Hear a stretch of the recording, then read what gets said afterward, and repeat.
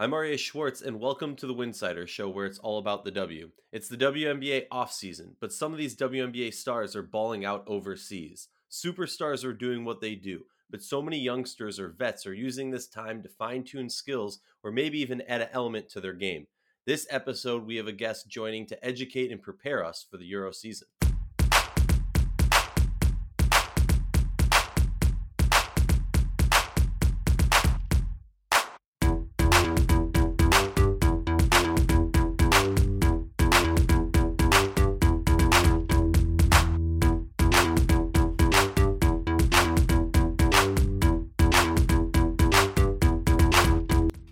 If you like our show, please consider joining our Patreon community. For less than a cup of coffee a month, you can directly show support for the hard work we do covering the W. And don't forget to see the amazing staff's written content over at winsider.com. And for Patreon, it's patreon.com/winsider.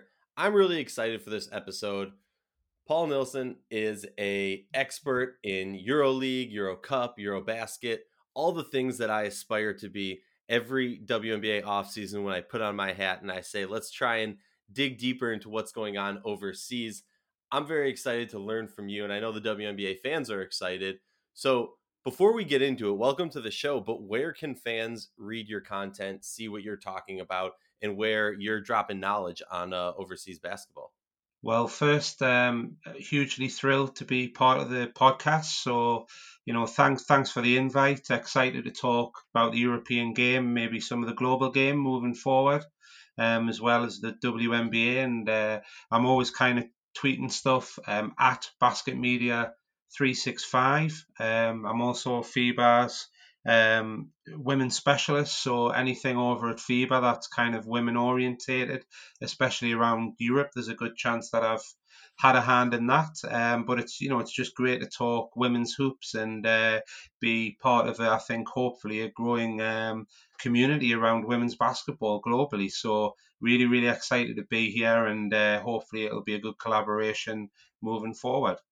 I agree. I agree. And that's the thing. Women's basketball, I feel like, has an opportunity to really become much more of a global I don't even know the right term, but much more of a global thing because in the like for instance, the WNBA has so many players that have dual nationality, has so many players that play for their national teams overseas and are born and raised overseas, and then so many players that just play overseas. Like the lines have already connected. So it's just a matter of time, I think at least, and this is why for Winsider we have always said like so many players, in the same sense, the season doesn't end when if the players view overseas as their main season or if they view the W as their main season, it doesn't end.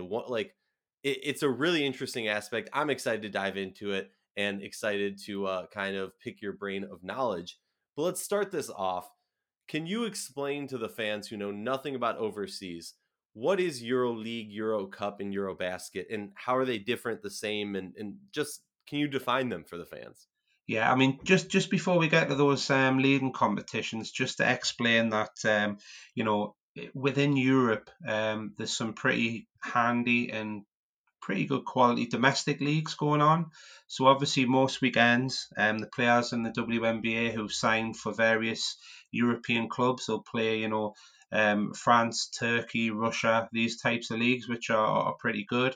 Some of the other ones, maybe not so much in terms of domestic strength. And then traditionally, what's happened is that for the leading players, kind of the elite women ballers, they obviously look forward to midweek, normally on a Wednesday or a Thursday. Going back quite a few years, you've got two club competitions which are kind of tiered in two parts. So you've got the very top, which is EuroLeague Women. They have qualifiers. We've got some qualifiers coming up for teams to take the last two spots. But normally it's made up of 16 teams from different countries. Historical rankings come into it. So, there might be three or four from Russia who've been historically great. Only one team from other countries. But in essence, you have, I suppose, you guys in America call them conferences. Two, Hmm. two groups, 8 teams, regular season. Normally, what happens is the top four from each will go to the quarterfinals, played over kind of a 3 game series, and then it comes right down to the finale, which is final four.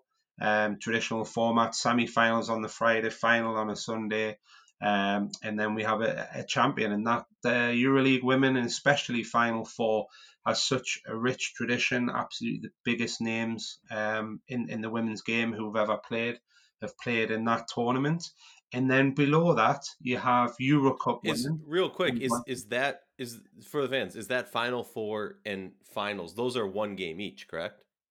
So the final four is just two semi-finals, and you get the obviously the winners go through the final on the Sunday, and what happens is there's a little bit of added excitement. I don't know if everyone would call it that, but you don't actually know where the final four is going to be until the four teams have qualified. So we only find out kind of 4 to 6 weeks before. Sometimes even shorter, where it's going to be, because one of the clubs who are involved always hosts. So that's quite exciting, not knowing which of Wow. the four clubs. Are we going to go Yeah. to Istanbul? Are we going to go to far east of Russia to Ekaterinburg? Are we going to be Central Europe, Prague? We've no idea. So that's quite exciting. And then, like I say, you've got Euro Cup women, which is I think we've even had almost 50 teams some season, which is broken down into really Wow. small groups, a couple of conferences based on geography, and you've got I would say you've got a fair sprinkling of WNBA players in Euro Cup women, because some of the teams in Euro Cup women are pretty strong and would do really well in EuroLeague women. It's just the fact that obviously EuroLeague women's only got 16 tickets. So some of those clubs who are in really competitive countries might be better than some of those in EuroLeague women. So Euro Cup women, really strong kind of tradition. Even in the past few years, people like Ali Quigley has won it at Galatasaray. So it's a really good two competitions to follow. Eurobasket women, that's an international competition for national teams. Takes place every 2 years. There are qualifiers in between. The last final round, when the medals were handed out, was last summer, 2019. Spain and France basically compete nearly every final in the past few years. So yeah, but I mean, Eurobasket women is just, or the FIBA Women's Eurobasket as it's now called, in case anyone at FIBA is listening. Really competitive. Obviously, you have the Women's Basketball World Cup in the Olympics, but I think the thing about the FIBA Women's Eurobasket is when you get those teams there to final round, there's no, I don't want to say easy games, but at the global level there might be easier games. If you get maybe an African team or a South American team, or teams of that ilk, but in Eurobasket, there's nowhere to go. Every game is really really tough, and you got the added dimension of quite a few WNBA players have played as naturalized players. I mean, I've just mentioned Quigley there. She played for Hungary. Vandersloot's played for Hungary. There's John Cole Jones is playing for Bosnia and Herzegovina. So I know not everybody's happy with that kind of system, the naturalized system, but it's quite an interesting dynamic. No, it's definitely and I have to admit, for preparing for this, I was looking back and forth over some different rosters, and I looked at UMMC and I looked at them and I was like, wait a second, trying to figure out the number of Americans. And I was like, obviously I know John Quell isn't American, fine, but then I was thinking, but she's not European. And then I realized that she plays for Bosnia, Yeah. which that was a head scratcher for me. I was confused because I thought, fine, got to pay more attention That, to that, that. that that's a whole different show. That's a whole different show. Naturalized players, players who, to be fair though, there are some naturalized players who have gained passports for example, for European countries and have played in that domestic league, have settled there. And then there's other people who, have barely spent any time in the country where they've got the passport. But yeah, that's a bit of a can of worms. We'll keep that for another time. Oh yeah, I mean the one that comes to mind is when I think back to the Shoptai story with Sue Bird and Diana Taurasi, and how like he got Sue Bird Israeli citizenship when she hasn't really spent any time there, just so she could play more minutes so they could have a better roster.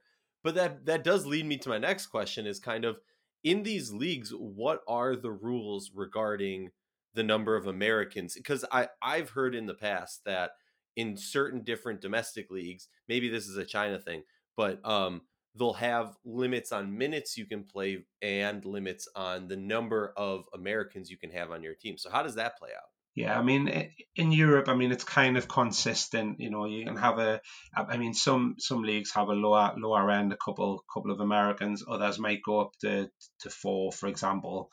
It's relatively consistent, but yeah, I mean, I know obviously in Asia that they're quite strict on it, and got some great stories maybe for the future about players, you know, who've played in China, not realize quite realize those the rules, that, you know, I think in some cases they weren't even allowed to play in the final quarter of games at one point. Yeah, really strict. I think Korea dropped down, or they had only one non-Korean player at one point, and obviously Japan don't have a huge number as well. So yeah, I mean, you know, this is what people have got to realize. I think that for the very top players, you know, I'm talking even within WNBA, you can almost probably put the WNBA pool of players into say three or four pots. You know, so you've got Stewie at the top end, Taurasi in the past, earning riches, which, you know, even the WNBA could only dream of paying to the top players. And then you've got the next tier down who kind of are on the radar of the biggest teams like Ekaterinburg, getting great salaries. And then, you know, as you start going down, you know, you've got players who are earning what, you know, nice money. And then maybe some of those who are not getting a lot of time in the WNBA, especially in the current market.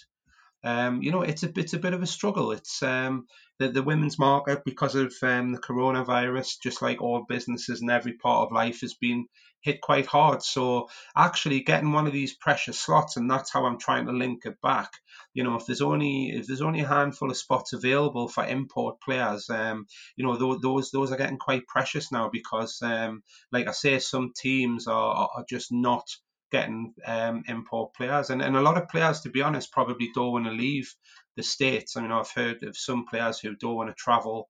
You know, maybe at the lower end, they want to stay home this season, and I guess that's a decision that's kind of outside of basketball for family reasons, personal reasons. So, coronavirus is just making a real mess of everything at the minute, as you can imagine. Well, I want to ask, how this has affected the typical or standard layout, because everyone knows for the WNBA, if you're listening to this, you follow the WNBA, everyone knows they did a bubble. I've heard a few other countries have thought about doing bubbles. My understanding is Australia is doing a bubble, but I did think it's interesting, for a shameless plug, on our website winsider.com, we do have a tab for our overseas tracker where you can go down and look at every team's roster from the 2020 WNBA season and where those players are playing overseas. And for me, it was really interesting because obviously I think travel restrictions probably played a part into this, where Americans are allowed to travel to currently with COVID. But there, I mean, overwhelmingly, the players in the W are playing in Turkey in a variety of teams. Um, is Turkey always been such a hotbed for women's basketball? Yeah, I mean, what I would call in the kind of past, when I say modern era, I say like the past 10 years, but especially the past 5 years. Russia and Turkey is kind of the leagues where the money's been.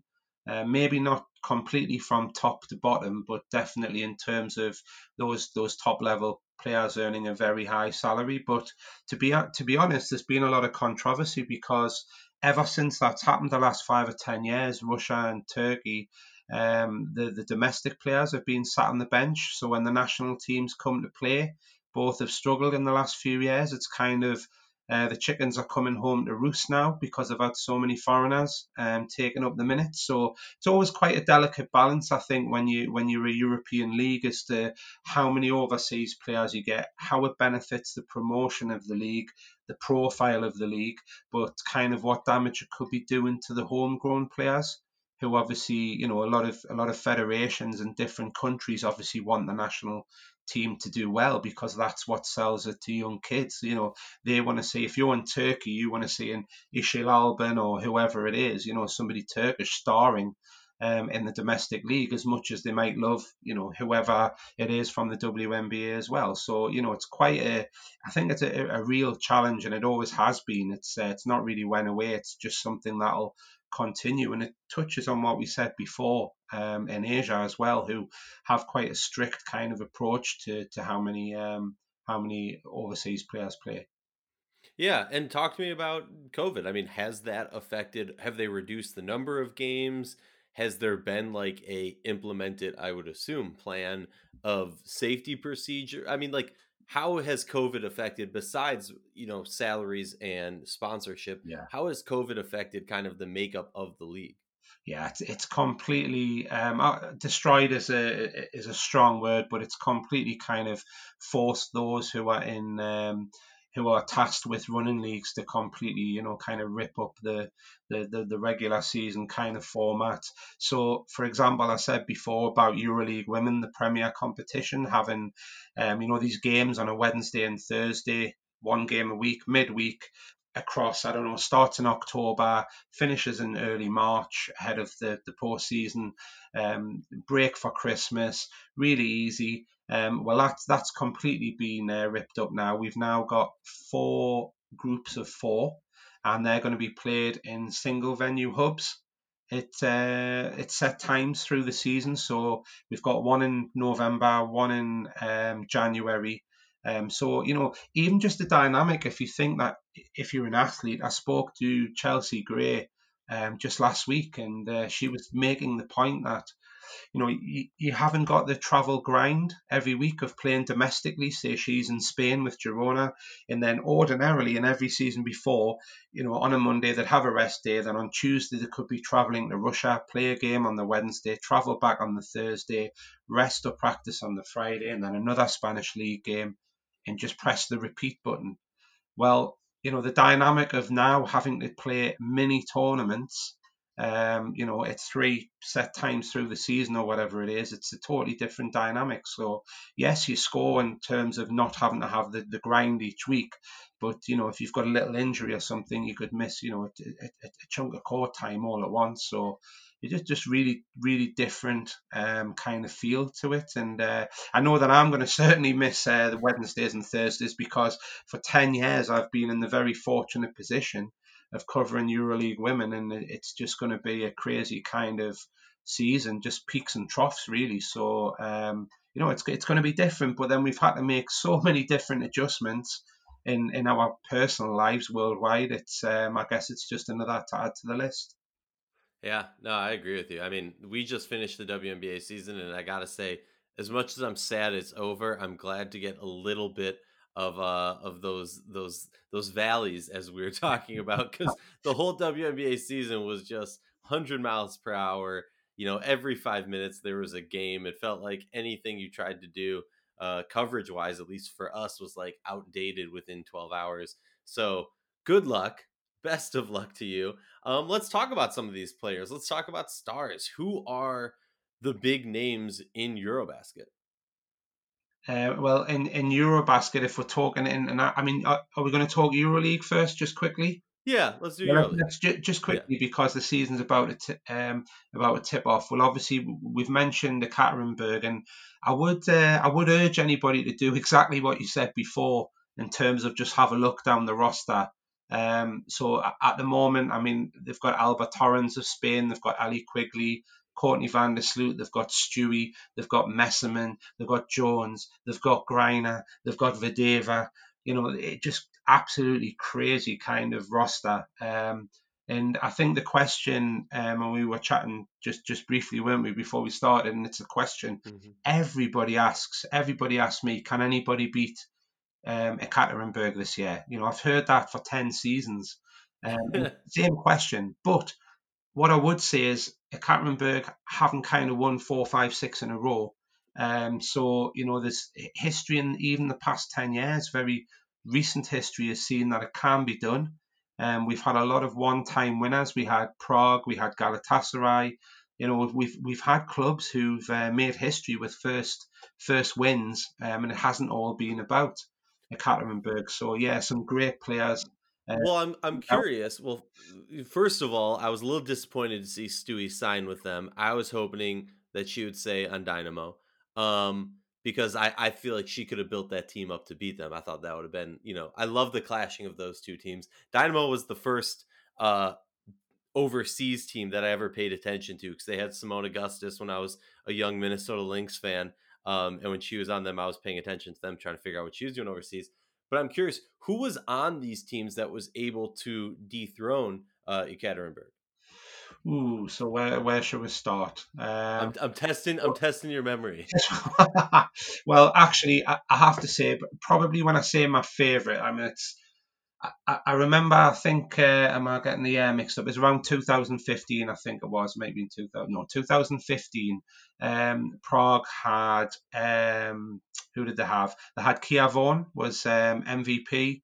They had Sonja Petrovic, now Sonja Vasic. Who else did they have? Danielle Robinson. Just had a really, really kind of dynamic and smart team. And what happened was, is Taurasi missed, and even though Candice Parker was, great in the final for Ekaterinburg, Prague were on the home floor. They had great support. Um, I was just waiting for kind of Ekaterinburg to win, but I just remember Vaughan was just hitting everything, dominant defensively, standing up to Ekaterinburg, and it was just one of the great nights. And then I remember I think it was the year earlier when Galatasaray won.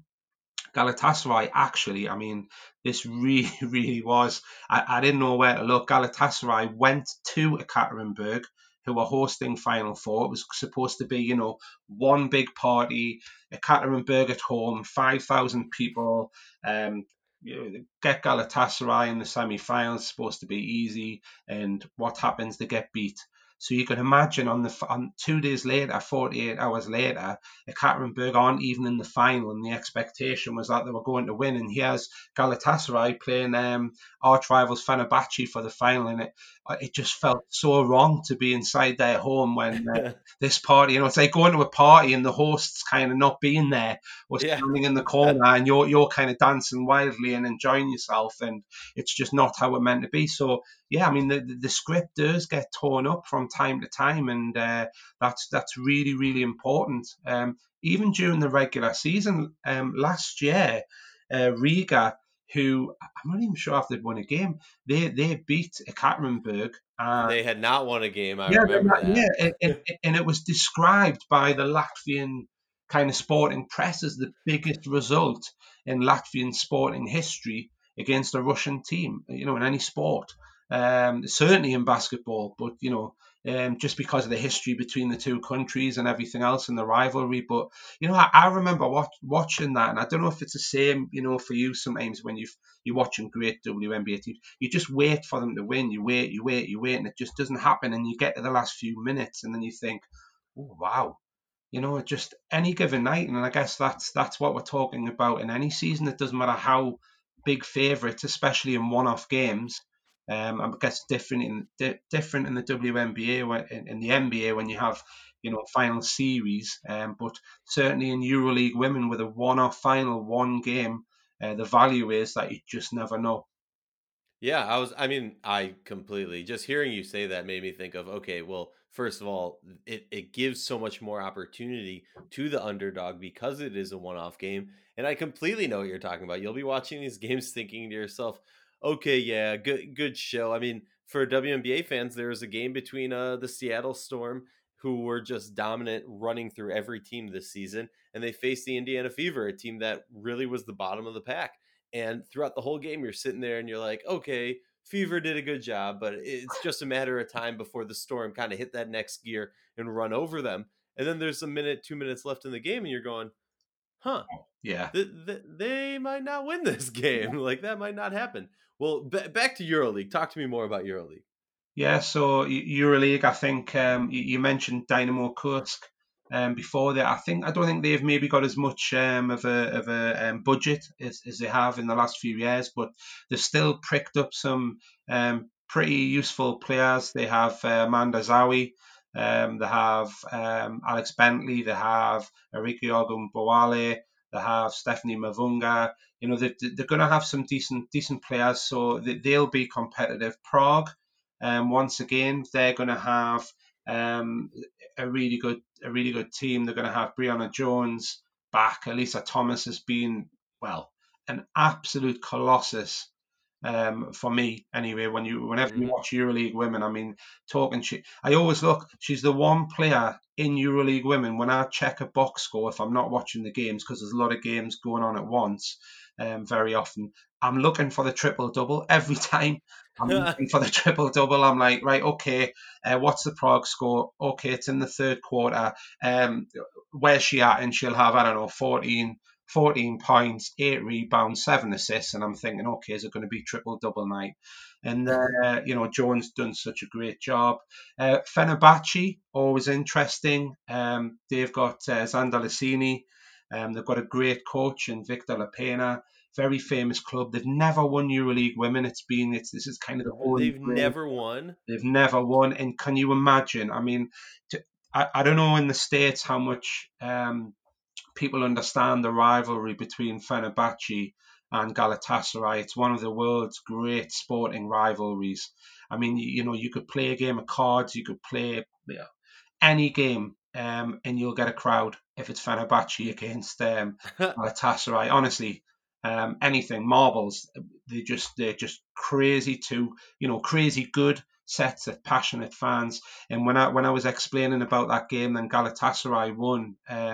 In Ekaterinburg in 2014, I think it was. It was Fenerbahce against Galatasaray in the final, and that was the history had to be made because both of them have chased EuroLeague women title for so long. No Turkish club had ever won it. So Wow. not only were they going to get their first EuroLeague women title, but they were going to get that thing that'll never be taken away. One, they were the first Turkish club, and secondly, they did it before their rivals. So Fenerbahce have really had to swallow a bitter pill. They've been so close. I think they've been in a number of finals, just came up short. But they've got Satu Sabali this year. They've got Kayla McBride, Kia Vaughan, who I was talking about before. I love McBride. She does a great job in Europe. They're going to be interesting this season. Galatasaray have got a good roster as well, so they'll be looking to make moves. So it really is just, can anybody beat Ekaterinburg? But we've been saying that for the last 10 years, and the answer is probably not, but you never know. Well, I'm curious for me at least. I look at overseas and I always wonder, and we're going to get into this because I hope we're going to have you on a few more times during this season. But I always wonder how the play of young players in EuroBasket or in EuroLeague is going to kind of reflect into the W. I'm curious for someone who covers on your end. Do you look at WNBA seasons and go, "Oh, Kayla McBride really struggled this WNBA season. That is going to affect my prediction of what we're going to see from Fenner." You know, I mean, I could be completely wrong on this, but I kind of look at WNBA and the European game as apples and pears a little bit. Hmm.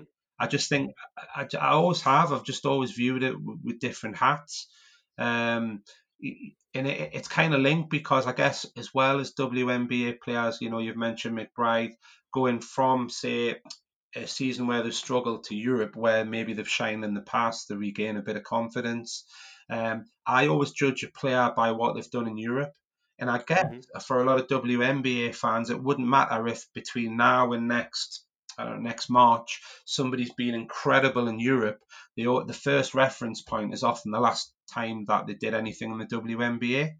So I think there is that kind of separation in terms of the kind of the leagues, the outlook.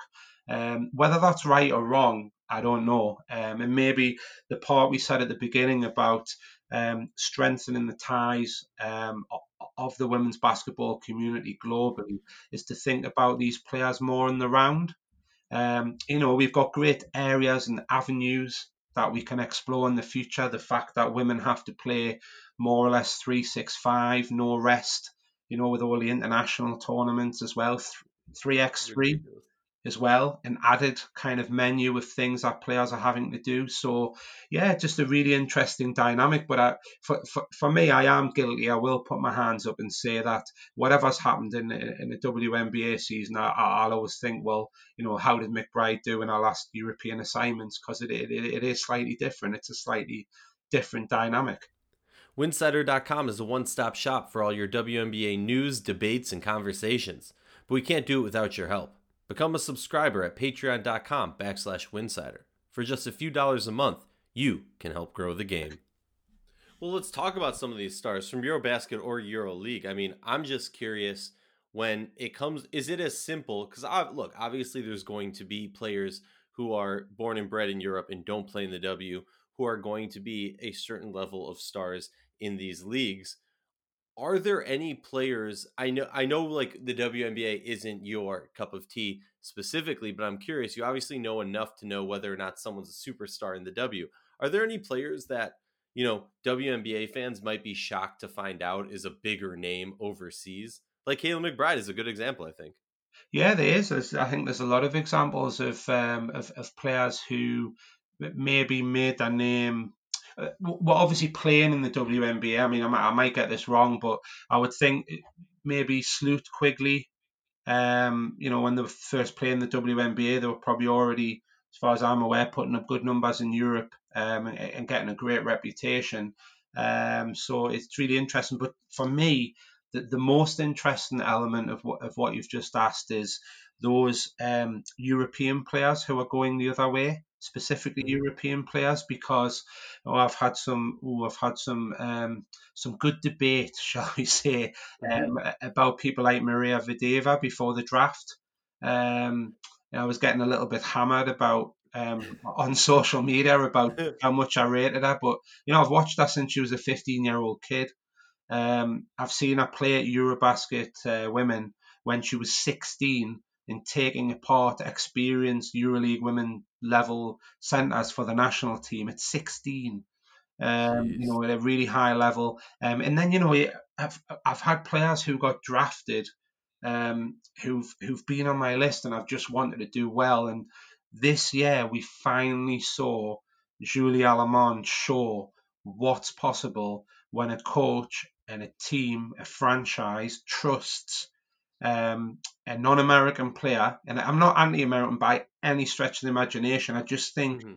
I just think having that great cosmopolitan kind of mix of different players that represents the global game, and I was so thrilled when Julie played so well for the Fever. Okay, wasn't didn't go on to win a title or anything like that, but I think it's like that's kind of what you're asking as well. In some ways, is like Mm-hmm. who do I see in Europe? And then I think, I was really backing Julie to shine, but the question was, somebody said to me, well, obviously point guard, most trusted, difficult position on a basketball floor. Maybe she'll not get quite the opportunity. Nothing against her, but it is more difficult, I guess, for coaches to kind of trust players first season in that position.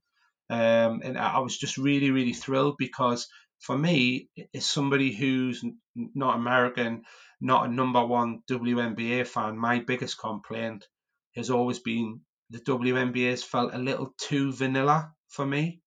Mm-hmm. Um, and by that, I just meant great athleticism, great physicality, great shooting. Some of the legends of the game, a great league. You would say, well, that's the best league, but I just think having a more, like I said, a cosmopolitan feel to it with different players from different countries. I'd love to see more Asian players in the WNBA as well. So it's a truly global league. And I just think if the WNBA wants to really solidify its appeal, it would, if it could get more Asian players moving forward, for example, more European players, then I think everybody wins, especially the WNBA. So No, I really interesting. completely agree with you. You're I like, and I just think it's a situation where it can help grow the league. But I also hear the argument when it came to Alman about like, this is a situation where I always like to think of the point guard as kind of the floor general, an extension of the coach. Yeah, I know it's cliche to say this. So I get it. I mean, we've seen this throughout the W for WNBA fans. I mean, with Crystal Dangerfield this season. A lot of people were talking about the rookie coming in. Is she going to get her shot? She forced her way. And I think, for a different set of circumstances, but Alman kind of did the same thing where they had a hole to be filled because a player wasn't there due to COVID. And she took advantage of the minutes and played so well. It was undeniable that she should be getting these minutes. But you talked about someone that I want to touch on, Maria Vadeeva. She's one of three players that I think when you're talking about overseas basketball and the WNBA, thinking about those players who are coming over from overseas to the players that come to mind, I'm sure you have a few more, are Temi Feg-Bentley, Chechi Zandalicini, and Maria Vadeeva. And I'm curious, what what can you tell us more about them? Because we hear constantly about specifically those three players, and like I said, I'm sure you can name a few more, and feel free to. But we keep hearing about how great these players are. Is it just a matter of they haven't really been given the reins, they haven't been given the minutes to truly explode? I mean, Vadeeva had a great shot. What was it in 2019? She played well for the Sparks. She had a good stint when there were some injuries on the team, and she took advantage of minutes. But is it as simple as they just haven't gotten the minutes, and that's why we haven't seen the explosion that we kind of heard tied to these players' names, or is it something else? Yeah, I mean, every case, I'm pointing out the obvious here, but every case is individual because they are individual players, and I think that when you look at the three that you've kind of mentioned, let's start with Zandalicini. What a talent in terms of scoring ability. Watched her since she was like 14, 15 years old. Come through the youth teams for Italy, absolutely destroy everybody in front of her with her scoring ability. Burst onto the scene for the senior Italian national team in 2017, and then suddenly a few weeks later, Minnesota get a hold of her. Right player at the right time, on the rise, great hungry talent.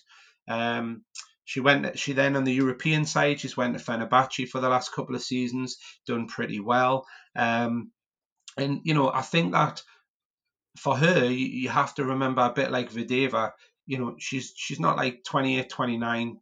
She's got time on her side, and I just think that the likes of Zandalicini could do what Alaman's done this year, but that taking all she has to take shots, and I think that's the problem.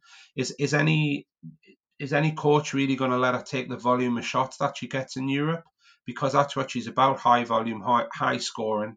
Vadeeva, well, my opinion of Vadeeva is, for me, I still think in 5 years' time, everybody, and I mean everybody globally, will look at Maria Vadeeva with a totally different eyes to what they might look now. Because I think what you're saying is people probably WNBA slash stateside know she's a decent player, she's a good player. She's still very young, unless I'm mistaken. She's 22, something like that.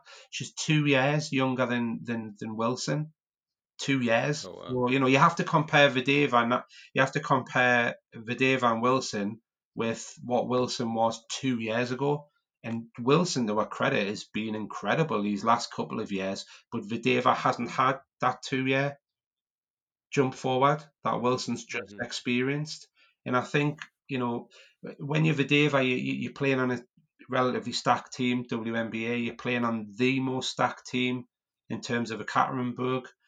She comes in, she is just a basketball machine to me. She comes in, gets her rebounds, makes her shots, incredible efficiency, and steps out. For Russia, she does everything. So I just think if you get to watch some EuroLeague women on YouTube, or you get to watch some EuroBasket women when it comes around next year, you really really just have a look at Vadeeva in a Ekaterinburg vest, and have a look at her in a Russia vest, and you'll see exactly what she can do against some top level players. Temi, she's a fellow British citizen like That's why I had to throw her to you, man. Tammy Fag-Bentley has been in the front of my car while driving along when I was kind of connected with Great Britain. We were doing a media thing. Tammy, hugely intelligent, smart player, great temperament. She'd get you the rebound, she'd pull post moves, etc. But She was actually fantastic last summer. She got in the All-Star 5 at Eurobasket Women for a job with helping Great Britain get to the semi-finals, which was a historic step.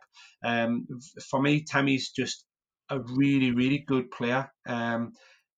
What you've got to do when you're considering players like this is put the list alongside as to who's playing in their place, if that makes sense. And I think Yeah. we'll all have different opinions on who's the better player. So they're all different. I mean, I suppose character-wise and everything, Xander Lassini's maybe a bit more, what's the word? Bit more complex, and by her own admission, she's a very complicated character, I think, in a good way. Vadeva's probably more mechanical, and on the court, she's still young, she's still learning, and Tammy would do a job for me for any WNBA team. So yeah, I mean, there's obviously other players coming up, but it'll be exciting to see whether the likes of Julie Alamon can obviously return and repeat, because that's what it's all about. You can't just have one good season in the WNBA. I'm Hmm. sure you can do it year after year if you want to be a regular. No, totally. And in a moment, I want you to kind of, before we sign off for the days, tell us where we can find these final ticket punching games for the fans in the USA. Is it on YouTube? Where is it? Where can we watch the rest of your league games? But I'm curious. The question that's been on my mind: you watch UMMC, and I apologize to the fans who we have just talked about UMMC so much, but I need to know what is kind of the direction or the face of this team, because you look at this roster of so many superstars, it is a WNBA all-star roster lineup. Who's taking the last shot? Like, who's kind of the leader of this team, I guess, is the question that I'm so curious of when you have all of these superstars. Yeah, well, I was about to say now Tarazi's left. It's a lot easier because that wasn't even a question for the Great Spartak teams, that she was, 4-time champion in a row, and then went to Ekaterinburg and she was taken, it wasn't she? But nothing changes. It does, she can travel across the Atlantic to Europe, but that was always the same. But that's a really, really good and interesting question, because I think in years gone by you kind of knew kind of where the ball was going. But now, I mean, you've got Greiner inside, you've got Stewie, you've got Messerman, you've got Videva, Sloot's going to create. Maybe they're missing the shooting guard. So, it's an interesting question, and I couldn't tell you. And that, I think that'll be music to the ears of everybody involved with the Ekaterinburg, because if I can't tell you, then I'm sure coaches are going to struggle, fans aren't going to know, and that's the beauty of having such a talented team. You wouldn't know who to double team, you wouldn't know who to start. Oh In terms God, of locking it down. sounds like a nightmare to coach against that team. Well, it is, yeah, because they've got a really good coach in Miguel Mendez as well, who came in a couple of years ago, and actually he inherited when Maya Moore was playing.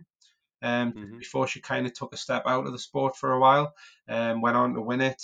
Really, really good guy, really good coach, very level-headed. And I always laugh when I see him, because I watch him coaching and I just think you must have the mind of a kind of beautiful mind of a mathematician to keep all of those players happy. And every time I come off, I'm like, Videva, yeah, okay, she got her 15 minutes.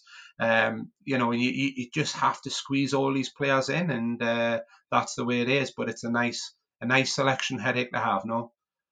Yeah, I would not mind being the coach of Ekaterinburg. Going against them, I think I would like block off the month before, no games, just film room and practice, and try and figure out which player, because I don't, yeah, it's horrible. It's no matter who you choose, you're gonna get some poison. Real quickly before we log off for today, where can fans who are not overseas, or even fans who are overseas, we do have some overseas listeners, where can they watch these games? Okay, so if you check out hashtag EuroLeague Women across all social media channels, I have to say the guys at FIBA have done a really, really excellent job in the last kind of 18 months to 2 years to really transform those platforms. They were doing a decent job before, but they've got some incredible content now. So you really have to look into those things. Also, YouTube, the games are normally free to view on YouTube. Just punch in there EuroLeague Women, go to the FIBA channel. They're on there, and I think it's really interesting because kind of the final four often is you have to pay, and I think it's been smart that they've kind of had the whole regular season in the past few seasons free for people to get engaged and get interested in. So definitely opportunities to watch games for free, and even Euro Cup women. If you check out that great tracker, that overseas tracker that you've got on the website, anybody listening to this, I've had a look, really great job. If there's a player there that you think is playing Euro Cup Women. There's a Euro Cup Women website. A lot of the games there are free. The clubs will show them on YouTube. So there's opportunities there. If you hashtag EuroLeague Women or Euro Cup Women, you can watch as much as you want. Especially if you're an insomniac and you're up during the night in the States, I guess. Well, and then you can also, the beauty of it honestly is that when it's on YouTube, you can rewatch it whenever. So like, Yeah, true. and you don't have to do the classic tell all your friends don't tell me what the score is so I don't ruin it for myself. Paul, thank you so much for joining us. Remind the folks where they can find your writings and your thoughts. Yeah, at Basket Media 365 on social channels, and if you check out FIBA.basketball, much of the women's content, especially on the EuroLeague Women, the Eurocup Women, and the Eurobasket Women websites, are mine. And I also do a kind of fortnightly column called Paul Nelson's Women's Basketball Worldwide. Love it. Well, thank you so much for joining us. It's been a pleasure, and I hope to be able to catch up again soon and talk some more women's hoops, rather.